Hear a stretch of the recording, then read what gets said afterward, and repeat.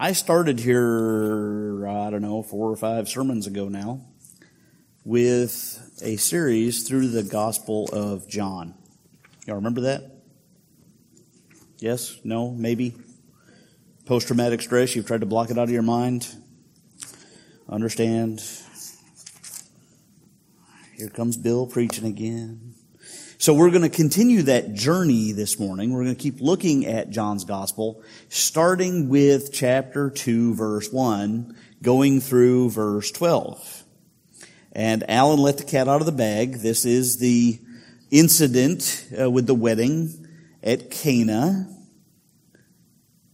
And if you guys could turn me down just a smidge in the house and make sure I'm not in anything up here on the platform. Because I am really loud in my own ears, and that's impressive because I'm deaf as a post. Okay. Can you hear me in the house? Okay. Okay. That's fine. As long as everybody out there can hear me. I don't need to hear me. I know what's going on in here. And it's terrifying. So Alan let the cat out of the bag. This is the wedding feast at Cana. And I'm going to tell you as I hit this, okay, this is a Baptist church. I've preached this in Baptist churches before. I get the raised eyebrows. I get the uncomfortable stares. This is not the first time. So I would be surprised if right now there aren't at least a few people out here who are concerned about what I have to say about wine. He said the W word. And there are probably a few of you modern ladies out there who are eagerly awaiting how I handle Jesus calling his mother woman.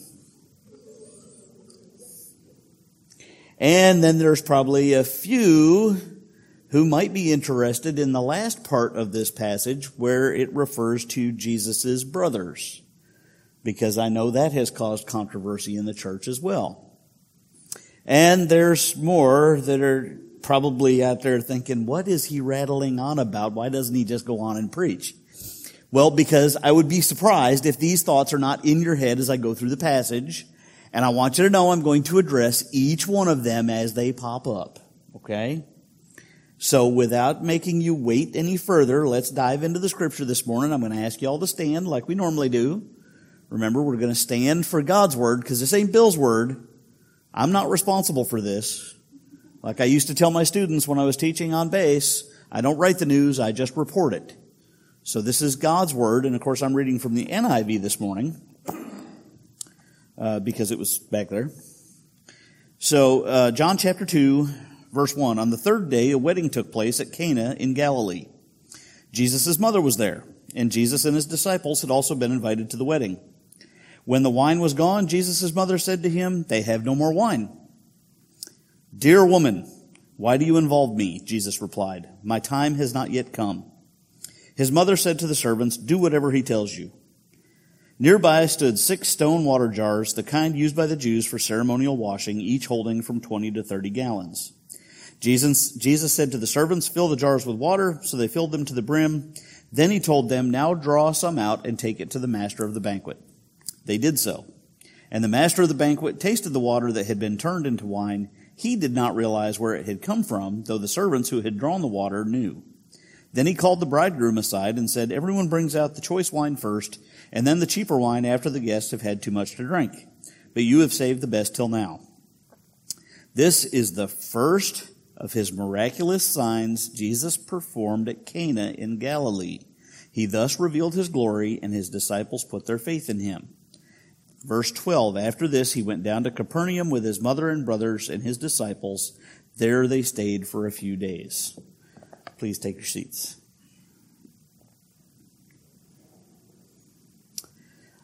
So John refers to this in verse 11 as the first of Jesus' miraculous signs. Most theologians, of course, you can never get a unanimous consensus among theologians, even if the Greek word or the Hebrew word is completely and utterly without any kind of argument. Theologians will never agree completely on what it means. But most theologians consider that Jesus did 7 major signs in John's gospel. From the rest of chapter 2 through chapter 12, we'll see the other 6. This is the first one. I've already tested your memory by asking if you remember that we started this series. And some of you met me with blank stares, so I don't have high hopes when I ask this question. But do you remember why I decided to go through John's gospel? Does anybody? No? Man, I am so disappointed. John chapter 20, verse 30, if you want to take a minute and flip there. John 20, 30. If you have a pen or a highlighter, you might want to highlight this verse because this is an extremely critical verse for John's gospel. This is part of the reason why when you have a new believer who says, I want to start reading the Bible, what book should I start with? Most of the time, you give them the answer, start with the Gospel of John. John chapter 20, verse 30. John basically tells his readers that he was selective in the signs that he recorded because there were too many. And in verse 31, he says, so that you may believe that Jesus is the Christ, the Son of God, and that by believing you may have life in His name. Why did Jesus do these signs, and why did John pick these ones to record? Because he wants his readers to know who Jesus is. Jesus didn't just do miracles because he was showing off. Okay, I'm sure you have heard the fables that, Jesus was a little boy and he was alone and he was sad because he was alone, so he grabbed a handful of dirt and he turned it into a bird.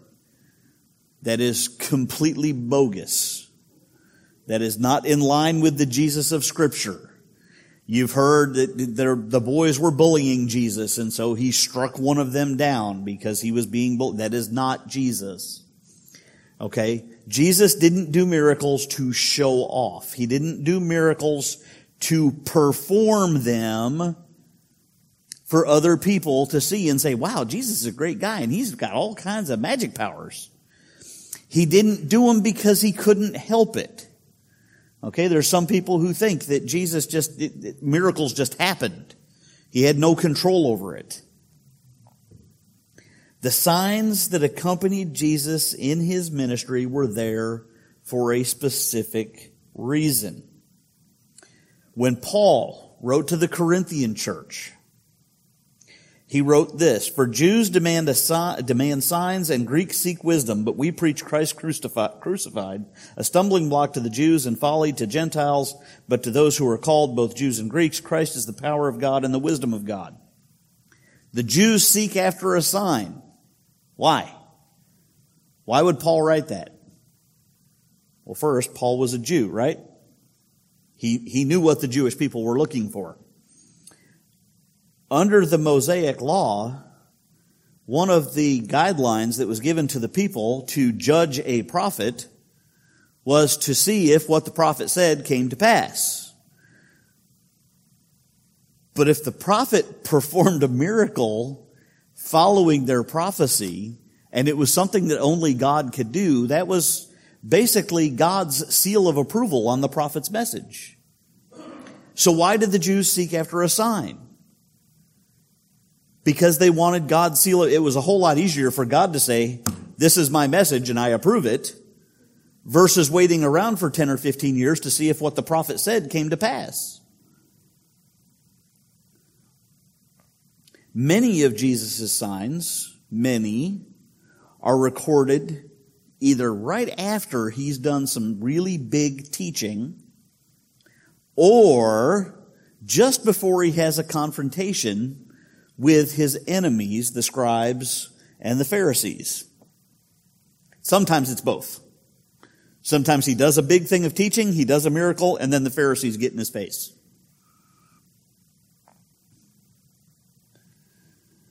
Jesus' signs were God's stamp of approval. They were God saying, this is my son in whom I'm well pleased. They're just like John's vision of the Holy Spirit descending on Jesus. And so that's why he recorded these in his gospel. And John was Jewish. He may have been from Galilee, but he was of Hebrew descent. And so he knew that for many Jews who would read his account of Jesus' ministry, his gospel, that it would help them to understand who Jesus was if he recorded these signs. See, there's a reason for everything that's in here. Yeah, God inspired it. But God used the authors to write it. The inspiration of Scripture is not God sitting on John's shoulder telling him what words to put down on a piece of paper. That's called the dictation theory, and it has been widely and completely destroyed. That's not how God inspired Scripture. He used the history of the writers. He used their background. That's why the Gospels don't match one another word for word for word. Have you noticed that there is a difference between Matthew, Mark, and Luke? I hope so. This is a good place to nod. Okay, I'm checking with y'all. Here's the normal Bill Sunday morning check. Take your left hand, stick it out in front of you. Come on. Now take your right hand, take your index finger and your middle finger, go like this. Now I want you to take them and put them right here just behind your thumb. Make sure you have a pulse. If you don't, let us know so we can call 911. I would like you to respond to me, okay? Thank you. John knew that his readers would need something to give them confidence in what he wrote. Matthew wrote his gospel predominantly for Gentiles. Why? He was a tax collector. He worked for the Romans. He collected taxes, and the Jews had just about completely cut him off from society. Mark wrote his gospel with a very Roman bent. Luke wrote his gospel with a very Greek perspective because he traveled around with Paul to most of the Greek colonies, which the Romans had taken over. John was a Jewish fisherman. We don't have any missionary journeys recorded for John. We know John lived a long life. We know the Romans tried to stop that, right? If you read the account of the tortures that John went through, John was a Jewish fisherman, and so he wanted to cement the validity of Jesus' message in the mind of the readers and the hearers of his gospel. He wanted them to know Jesus is the Christ. Not to think, not to suppose, not to guess. He wanted them to know Jesus is the Christ. Now we can actually get into the text. Woo! What's the most important interpretive rule of Scripture?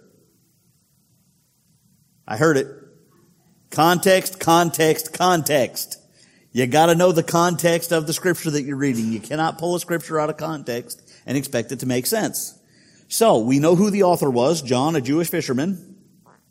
We know what the setting was. We're in Galilee, specifically the town of Cana, and there is a wedding. Weddings are a great time of celebration. In the Jewish culture, a wedding could last for a week or more. I'm really glad we are not in the Jewish culture. I still have one daughter to marry off. I expect she's at church right now. She is not watching this on YouTube. I'm not afraid of saying that.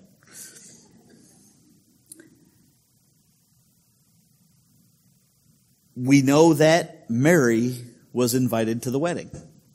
So it would be easy to presume that she was either a close friend or a family member of the folks that were being wed. Because she was from Galilee. Hard to remember that because we think of Mary in conjunction with Bethlehem. But if you remember correctly, that's because Joseph's family was from Bethlehem. Joseph and Mary were from Galilee. Nazareth, to be specific. And so Mary was at the wedding. Jesus was at the wedding with his disciples. All the disciples he had called to this point, and Jesus went to the wedding, which may have contributed to them running out of wine. Because if Jesus was invited and all of a sudden he brought a plus 12, that's a lot more wine. Right? It was probably a 3 or 4 day celebration. We don't know what day of the celebration this was on. Probably day 3 or 4. There would be lots of dancing, lots of food, and lots of wine. That first concern that the old hat Baptists are going to have, the W word, wine. It was fermented, alcoholic grape juice. There were a lot of reasons for the presence of wine, okay, one of which would be because sanitary drinking water was scarce. If you have ever been to the desert, sanitary drinking water is still scarce. And so wine was used because the alcohol would kill bacteria and other unpleasantness that would be in your beverage.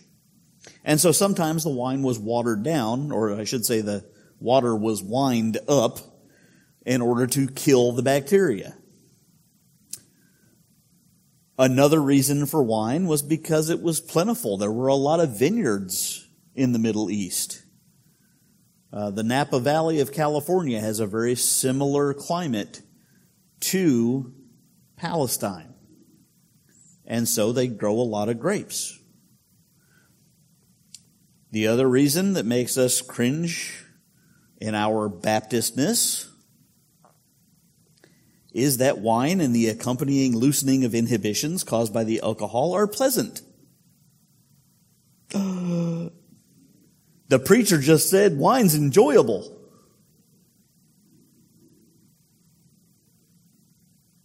It's a fact. If it was not enjoyable, people would not drink it.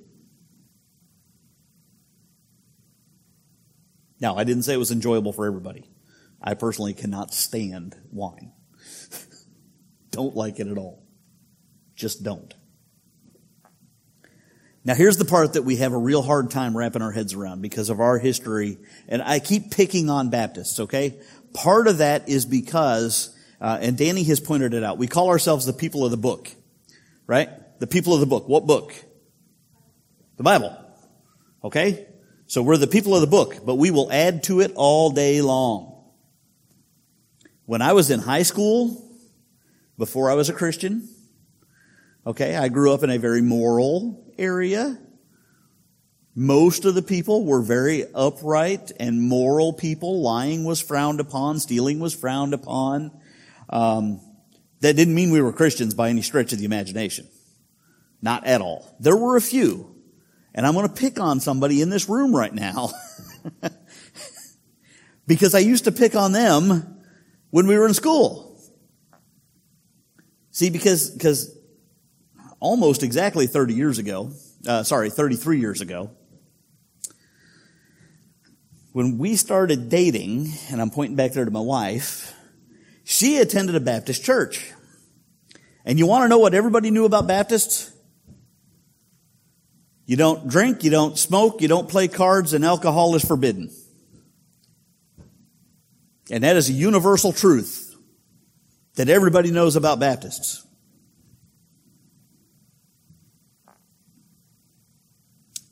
Well, didn't take me long dating her before I figured out that wasn't true. So her family plays cards all the time. Some of the family members smoke. She was never forbidden from going to a dance with me. And I imagine there are a few of the family members that have the occasional alcoholic beverage. Gasp. Here's the thing. Nothing in Scripture tells you not to drink. It tells you not to be drunk. If you have a problem putting the brakes on when you drink, I advise you not to drink. If you have an addictive personality type in which you pick something up and then you cannot let it go for the rest of your life, I advise you not to drink. If you have to drink until you cannot remember things, don't drink. Seek assistance. The fact of the matter is, when Jesus was at this wedding, he would have enjoyed the wine. He would have had a glass of wine with his meal. He would have had a glass of wine with every meal. He wouldn't have been drunk. He would have had a glass of wine with his mother and the other disciples and the other wedding guests. There would have been dancing. I know this is going to throw everybody's picture right out the window, but Jesus probably danced. There would have been laughter. And I guarantee you Jesus would have laughed. We get this picture of Jesus that he was always so somber. And I know this is a little bit sarcastic, but how could he spend 3 years with Peter and not laugh?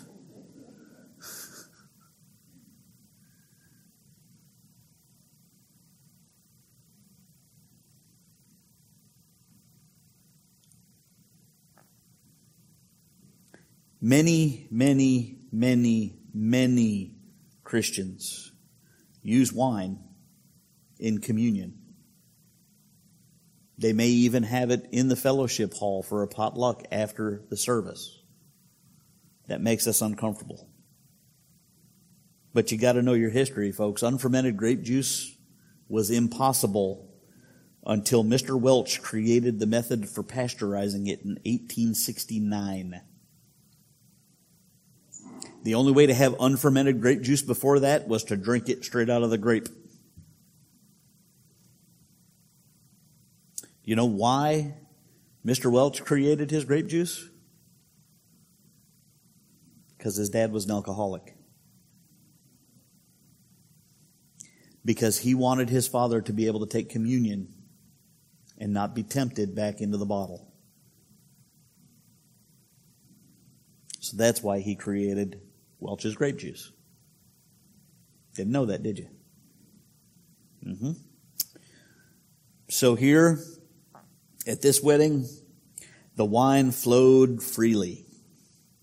Freely enough that they ran out. Now, Alan mentioned that this would be embarrassing to the host, right? And I thought, how can I illustrate how embarrassing this would be? And then it dawned on me, right now the seafood festival is going on. We have a festival like every other week. We got a barbecue festival that takes place down on the town green. We got the seafood festival.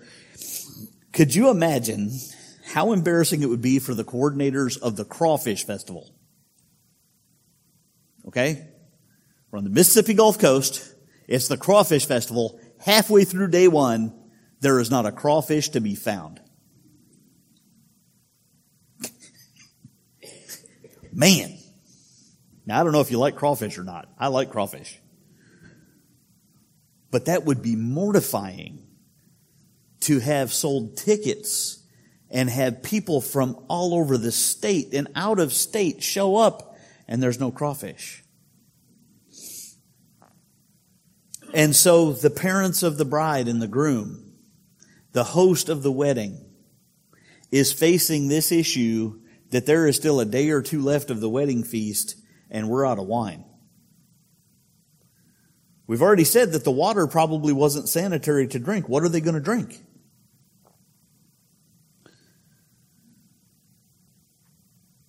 So Mary comes to Jesus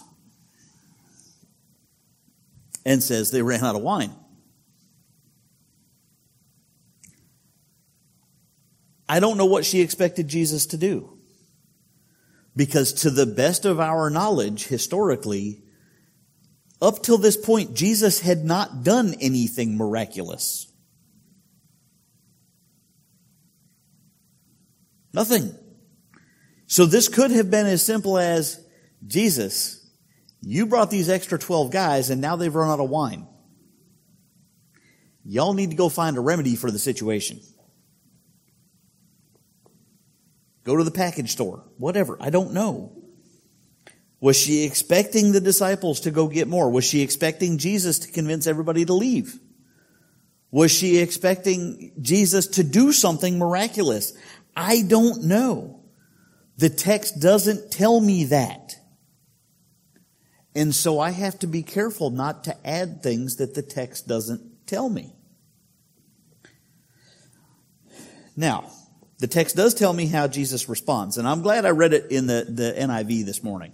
Okay, because the NIV was really a whole lot better than like every other translation out there.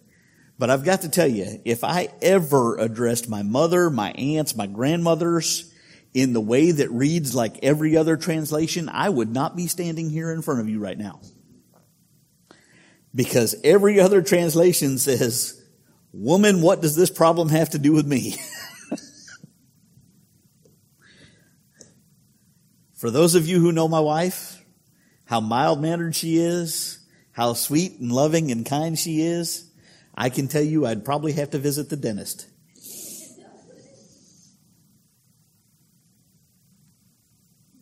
The problem is how it reads in English today versus what it meant. And that's what I like about the NIV here, because it says, "Dear woman."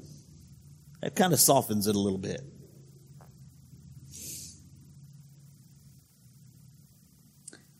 Because when it just says woman, it comes across a little sassy, a little bit disrespectful, especially being his mom.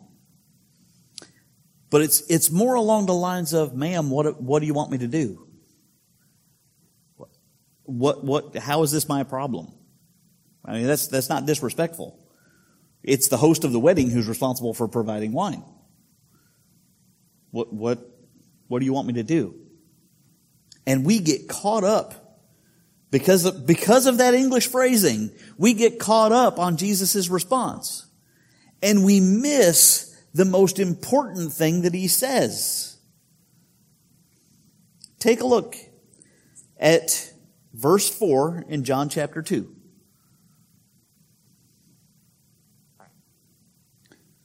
The first part that we get stuck on, "Dear woman, why do you involve me?" And then the important part, "My time has not yet come."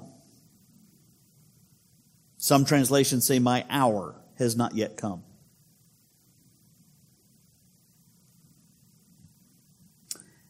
Specifically in John's gospel, but throughout the rest of the gospels as well, most of the times that Jesus refers to his hour, he is not talking about his hour to perform miracles. He's not talking about his hour of ministry. He is talking about the culmination of his mission. He's talking about his death, burial, and resurrection.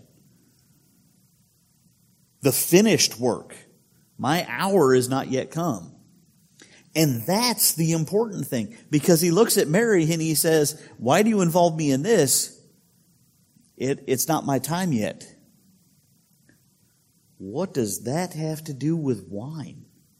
What does that have to do with a wedding feast? What does that have to do with anything? Well, see, Mary was telling Jesus that he needed to do something. Jesus was telling Mary, "You're not in charge of my timeline anymore, Mother. I'm operating on the Father's will. I am operating according to my Father's schedule. And this ain't my time yet." Doesn't mean he's not going to do anything, obviously, because he does. He responds. But what he's telling her and what he's telling us is that she's not in charge. Just like back when in his childhood, when the family visited the temple. And I know everybody loses their minds. Well, how do you forget your kid at the temple? Okay? Yeah. Go read the stories on the internet of the people who forgot that they took their kids shopping with them. Or the person who left his wife at the rest area driving down the interstate. You know, they're on a long road trip. They go in the rest area. She takes a couple extra minutes. He's down the highway. They went to the temple. Mary's group and Joseph's group finished at the temple. They went and they met up a couple of days outside of town. And Joseph thought Mary had him, and Mary thought Joseph had him, and it turned out nobody had him. He was back at the temple. How does that happen? That's just neglect. No. Jesus was roughly 12 years old at that point in time. According to Jewish tradition, he was on the cusp of, whether it was just before or just after, he was on the cusp of his bar mitzvah. He was on the cusp of becoming a man. If it was before, he could not go further than the court of the women in the temple. So he would have been with Mary's group. If it was after, he would have been allowed to go further with Joseph's group. And I don't know about y'all, okay? 4 kids. Remembering birthdays is hard. Right? Remembering facts and details and stuff, especially when there's something big going on, is hard.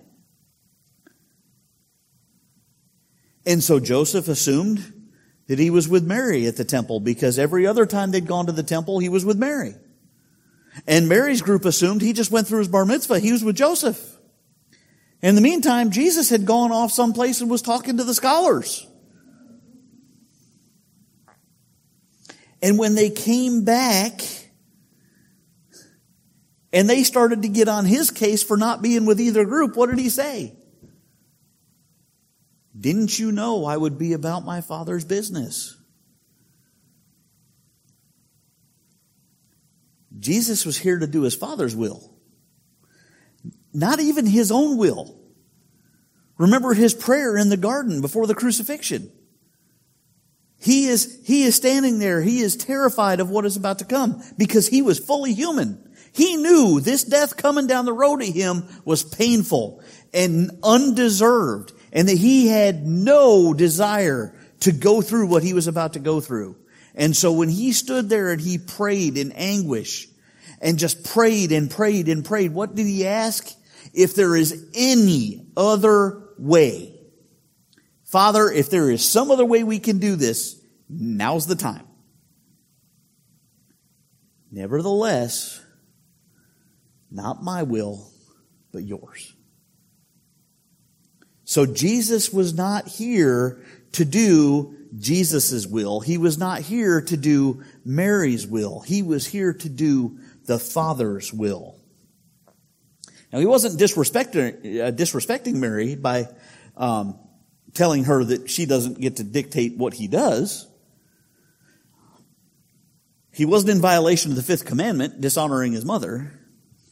He did take action to remedy the situation, so he did fulfill her request. But if she had requested something that was outside of God's will, would it have been better for him to do it or not? If she had asked him to do something that God expressly forbid, would it have been better for him to do it, to honor his mother, or not? Not. We're commanded to obey the authorities over us, right? Scripture tells us we are to obey the government authorities. I know that people hate that. I'm a government employee. Okay? Every one of us rebels. Because I can almost bet you that somebody in here this morning went more than 35 miles an hour on Pass Road. It was me. I'll admit it. We're commanded to obey those laws. But if those laws forbid us from gathering to worship, that's where the command stops. We're prohibited from following governmental commands that violate God's command. Clearly violate. You got to be careful with that. If my mother asks me to do something that is outside of God's will, If my mother came to, and this would be an indication that she needs to be treated for Alzheimer's, but if she ever came to me and said, you need to leave that wife of yours, and she's probably watching on YouTube shaking her head. If she ever did that, it would not be dishonoring for me to tell her, no, I'm not going to do that. So, Jesus does it. He fixes the wine situation. He tells the servants, take the 6 stone water jars, roughly 25 gallons each. Scripture says between 20 and 30 gallons, so 25 gallons-ish, I don't know. And fill them with water. These jars were for the purification rites of the Jews. Now, throughout the law, we have the law is broken into different pieces, right? You have the Decalogue, the 10 Commandments. That's pretty clear. That's easy. But then you have the ceremonial laws, you have the cleanliness laws, you have the religious laws. In this particular case, these were the ceremonial laws. There were a lot of cases where before you went into a situation to worship or to do something along the lines of making a sacrifice or an offering, you had to go through a ceremonial cleansing because certain things made you ceremonially unclean. Right? If you came into contact with a dead animal, you were unclean. Butchers had a real hard time with this. If you were a woman who had had a child for a certain period of time, you were unclean. If you were a woman who was without child, but it was just happened to be that time of your cycle, you were unclean and you had to go through a purification ritual. There are all kinds of different reasons you had to be purified, and these stone jars were to hold the water for those rituals.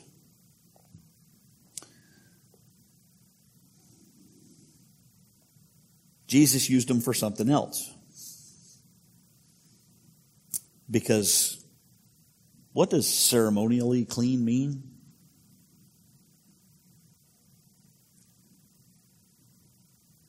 Think about the ceremonial law. Okay, you have to wash your hands 7 times in this bucket of water. Okay, 1, 2, 3, 4, 5, 6, 7. Has something magical happened to my hands? No. Depending on how long I washed, they might have shriveled up a little bit. Right? They're probably pale looking. Depending on the soap, I might have a little breakout on my skin. But there's nothing different about my hands. They're clean from dirt, but they're still attached to somebody who's sinful and dirty and corrupt.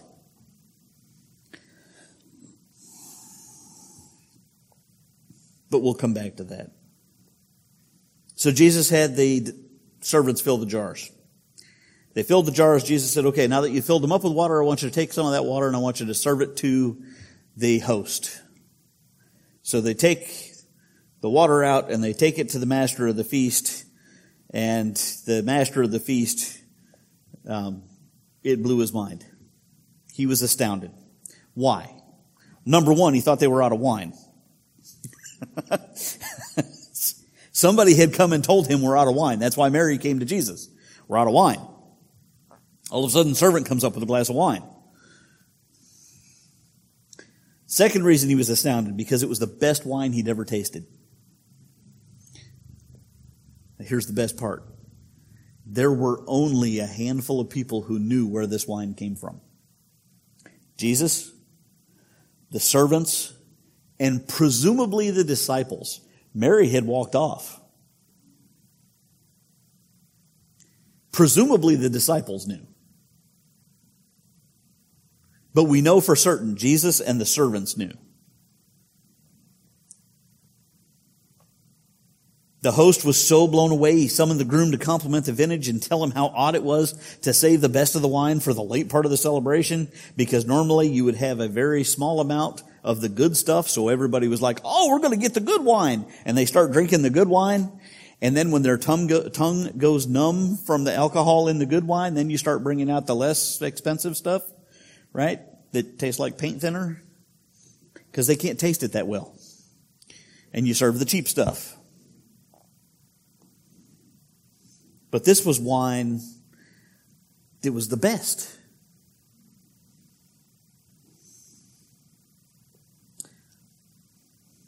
And then the last bit, that last thing I told you were interested in probably. John says this was the first of Jesus' signs. It was done in Cana of Galilee. It manifested Jesus' glory. His disciples believed in him. Then he and his disciples went to Capernaum and stayed with his mother and brothers for a few days. Wait, Jesus had brothers? But I thought his mom was the Virgin Mary. Till she had Jesus.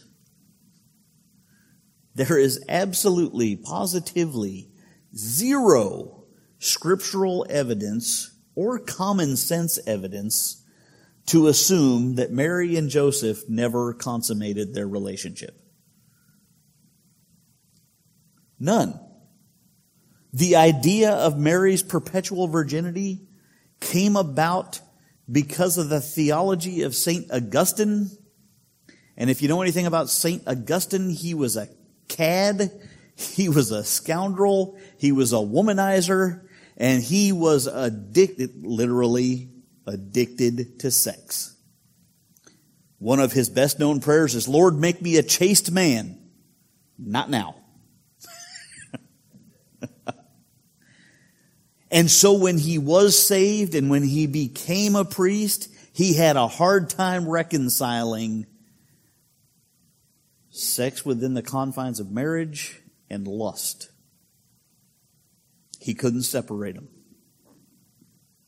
And so he helped develop the doctrine that the only way that marital unions were any way, shape, or form acceptable before God was because you were married, and that's why it's a sacrament of the Catholic Church. And then the Pope came along and people started asking questions. Well, you know, if Joseph and Mary were married, then that means that Mary sinned, but if she was a sinner, then how could she have a sinless child in Jesus? And so eventually the perpetual virginity of Mary was created. It is not scriptural. These were Jesus' half-brothers, like James.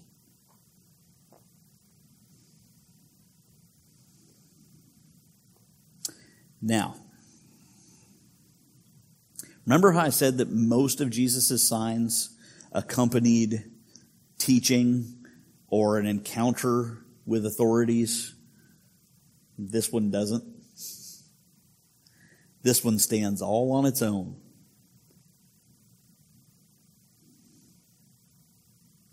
Except for that one little phrase that I told you we skip over. Probably the most important thing that Jesus has said in this gospel to this point.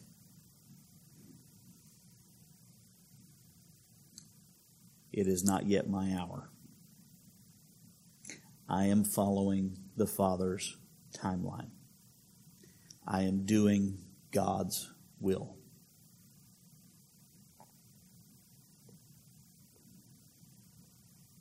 And because he did something miraculous, that wasn't just a statement. Because what he did was in line with God's will. Therefore, it was God's stamp of approval. Jesus is doing my will. Just like he said at his baptism, this is my son in whom I am well pleased. And this showed Jesus' glory in a small part to the disciples, who John then says believed in Jesus. The Jewish disciples, they saw the sign. They believe the teaching.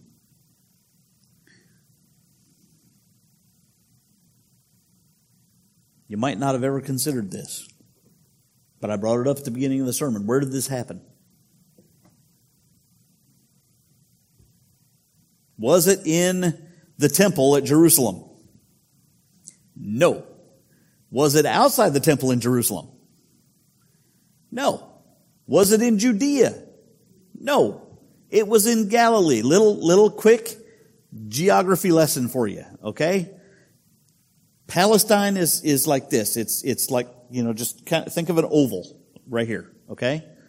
At the bottom half of the oval is Judea. The top half, the bottom quarter, or bottom half of the top half, is Samaria. The top quarter is Galilee. This took place in Galilee. Galilee, which was populated by a bunch of Gentiles as well as Jews.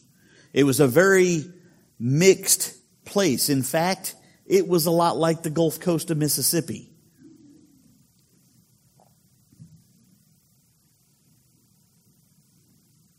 Who witnessed this miracle?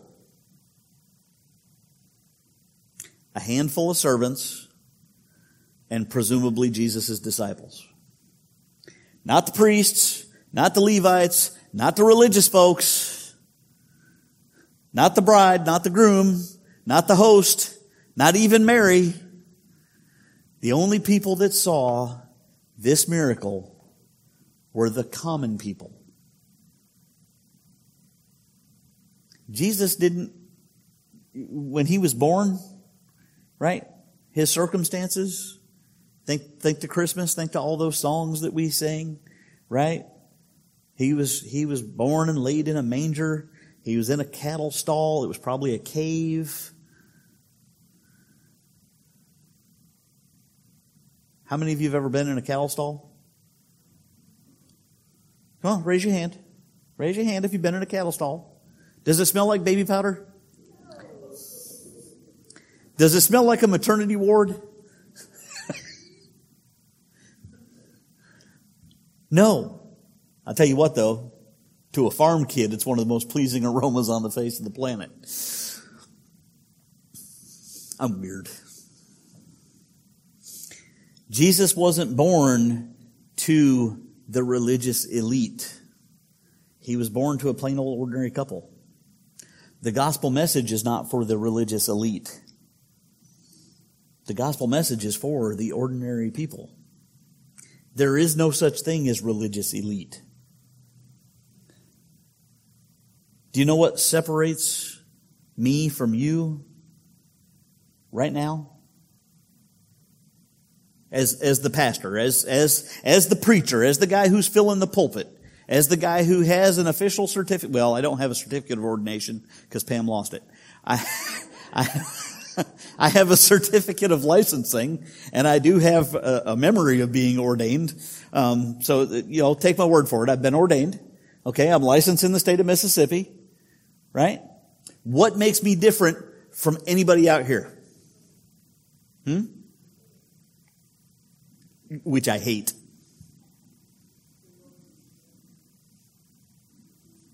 Willingness.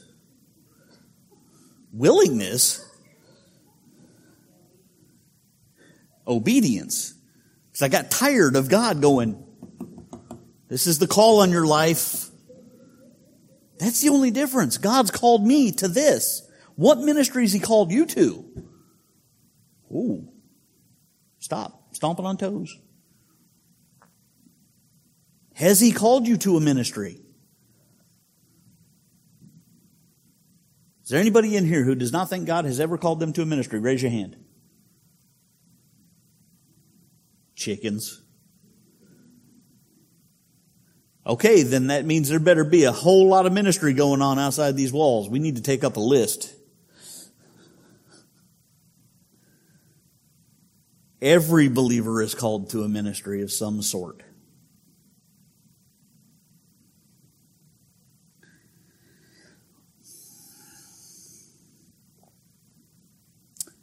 When I first read through this passage, I really thought, oh, great. It's the turning the water into wine. Everybody knows this.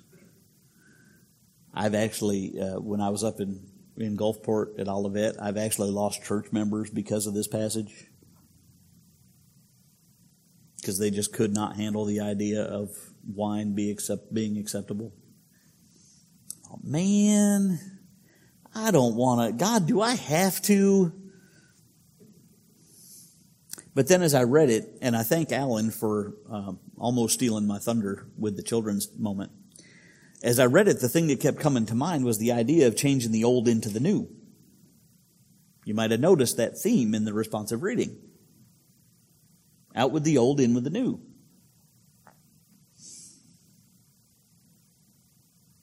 These jars existed because of the law of Moses.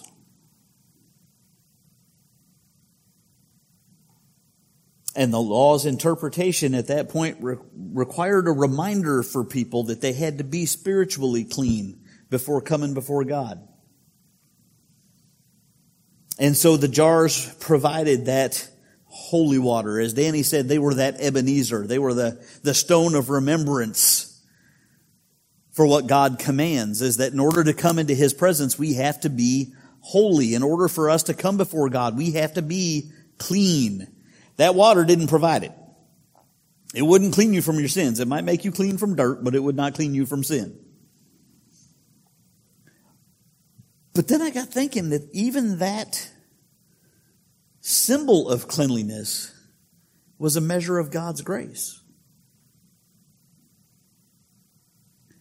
Because God could have said, you will never be clean enough to come into my presence. You will never be clean enough to worship me in a worthy fashion. And so I'm just going to leave you all alone. But He didn't, did He? Even more, He could have said, you know what? Y'all are just so sinful and filthy. You're all gone. But instead, he's held off on His righteous anger towards us. Our rightly deserved punishment. He's held that off because of His promise, because of His grace. He's not slow to wrath. He hasn't forgotten. Trust me, God is not up there with, a to-do list popping up on His Apple Watch that says, oh, hey, in 2025, you need to destroy the earth. That's not how this works. He's not slow to anger. He desires man to be saved through faith in His Son, Jesus. Danny has been reminding us by going through the book of Galatians that God showed grace in spite of Israel's often lacking and, to be honest, somewhat sketchy understanding of the law. The Jews understood very clearly that if you're going to be acceptable to God, you got to be Jewish. And so the Judaizers went to these new Christians up in Galatia and they were like, look, believing in Jesus is great, but you got to be Jewish because He's a Jewish Messiah. God showed grace in the sacrificial system that pointed Israel to the coming Messiah. He showed grace through the ceremonial law of clean foods and purification practices, such as those represented by the stone jars. God has shown a whole bunch of grace.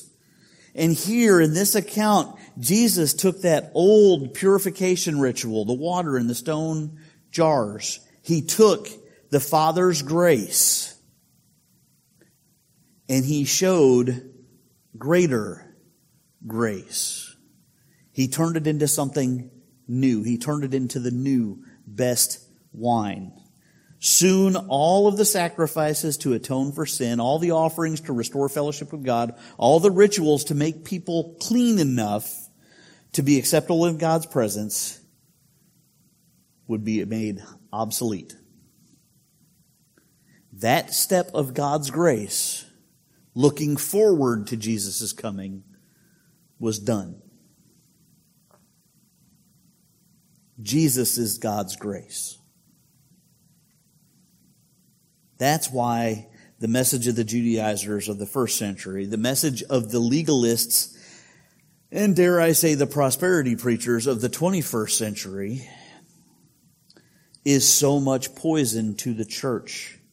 Either Jesus was sufficient to save, or He wasn't. Either Jesus was enough, or He wasn't. Period. If you have to add one behavior,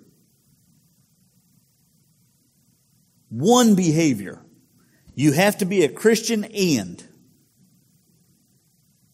fill in the blank. Folks, fill in the blank. And I know we are all sitting here thinking, well, that's just foolish. I would never do that.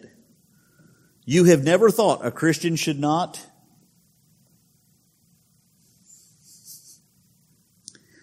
A Christian shouldn't go to the casino.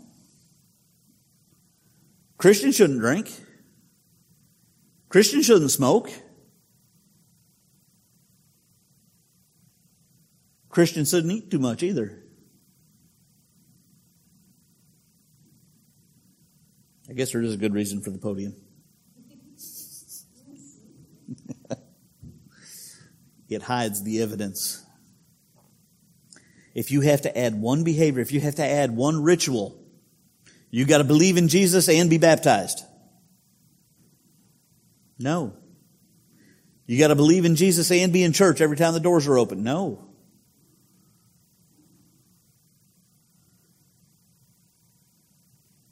If you have to add one ceremony, if you have to add anything to the gospel, to the life, death, and resurrection of Jesus Christ, then you are saying that He is not sufficient.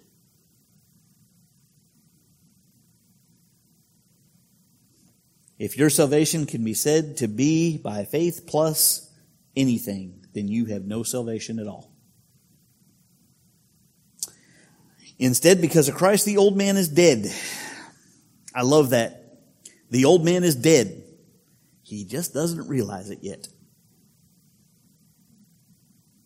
And we are a new creation. The old is dead. We are made new. Created in Christ for the good works that He has ordained beforehand for us to do.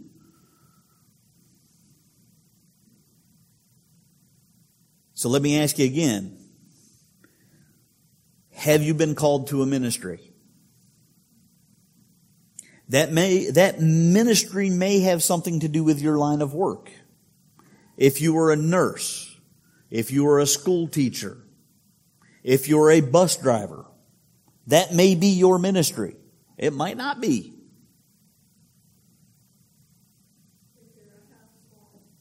Fact.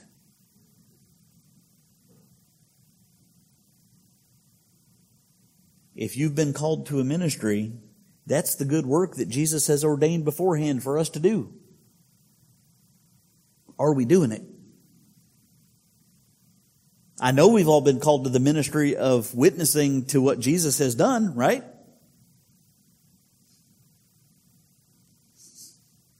Now everybody gets quiet with the nods.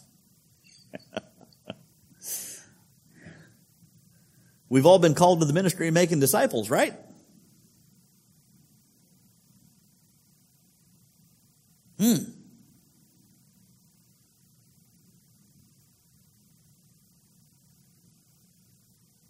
Anybody know how many people this sanctuary can seat? The number is roughly 600. Does anybody know what we're averaging on a Sunday morning right now?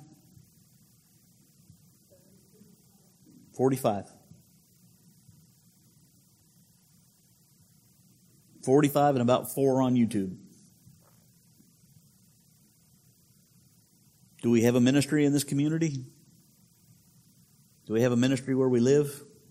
Because you might not live in this community. I mean, long gone are the days that everybody attends the church next door to their house. Unlike me.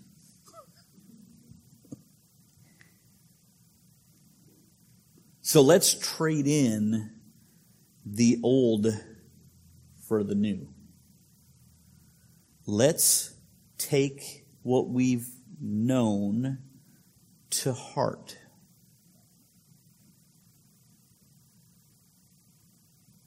And as a bonus, I want you to know that there is nowhere, anywhere in the Bible that tells us that there's a retirement age. So if, when I had everybody check their pulse earlier, you still have one, you're on the hook. So am I.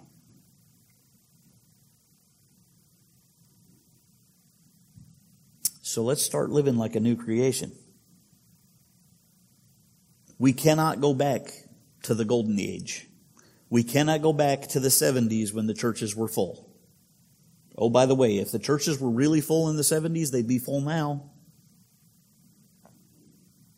Birth rates have gone up. In the 2000s, they stagnated a little bit, but if the church was really full of believers back then, it'd be full now.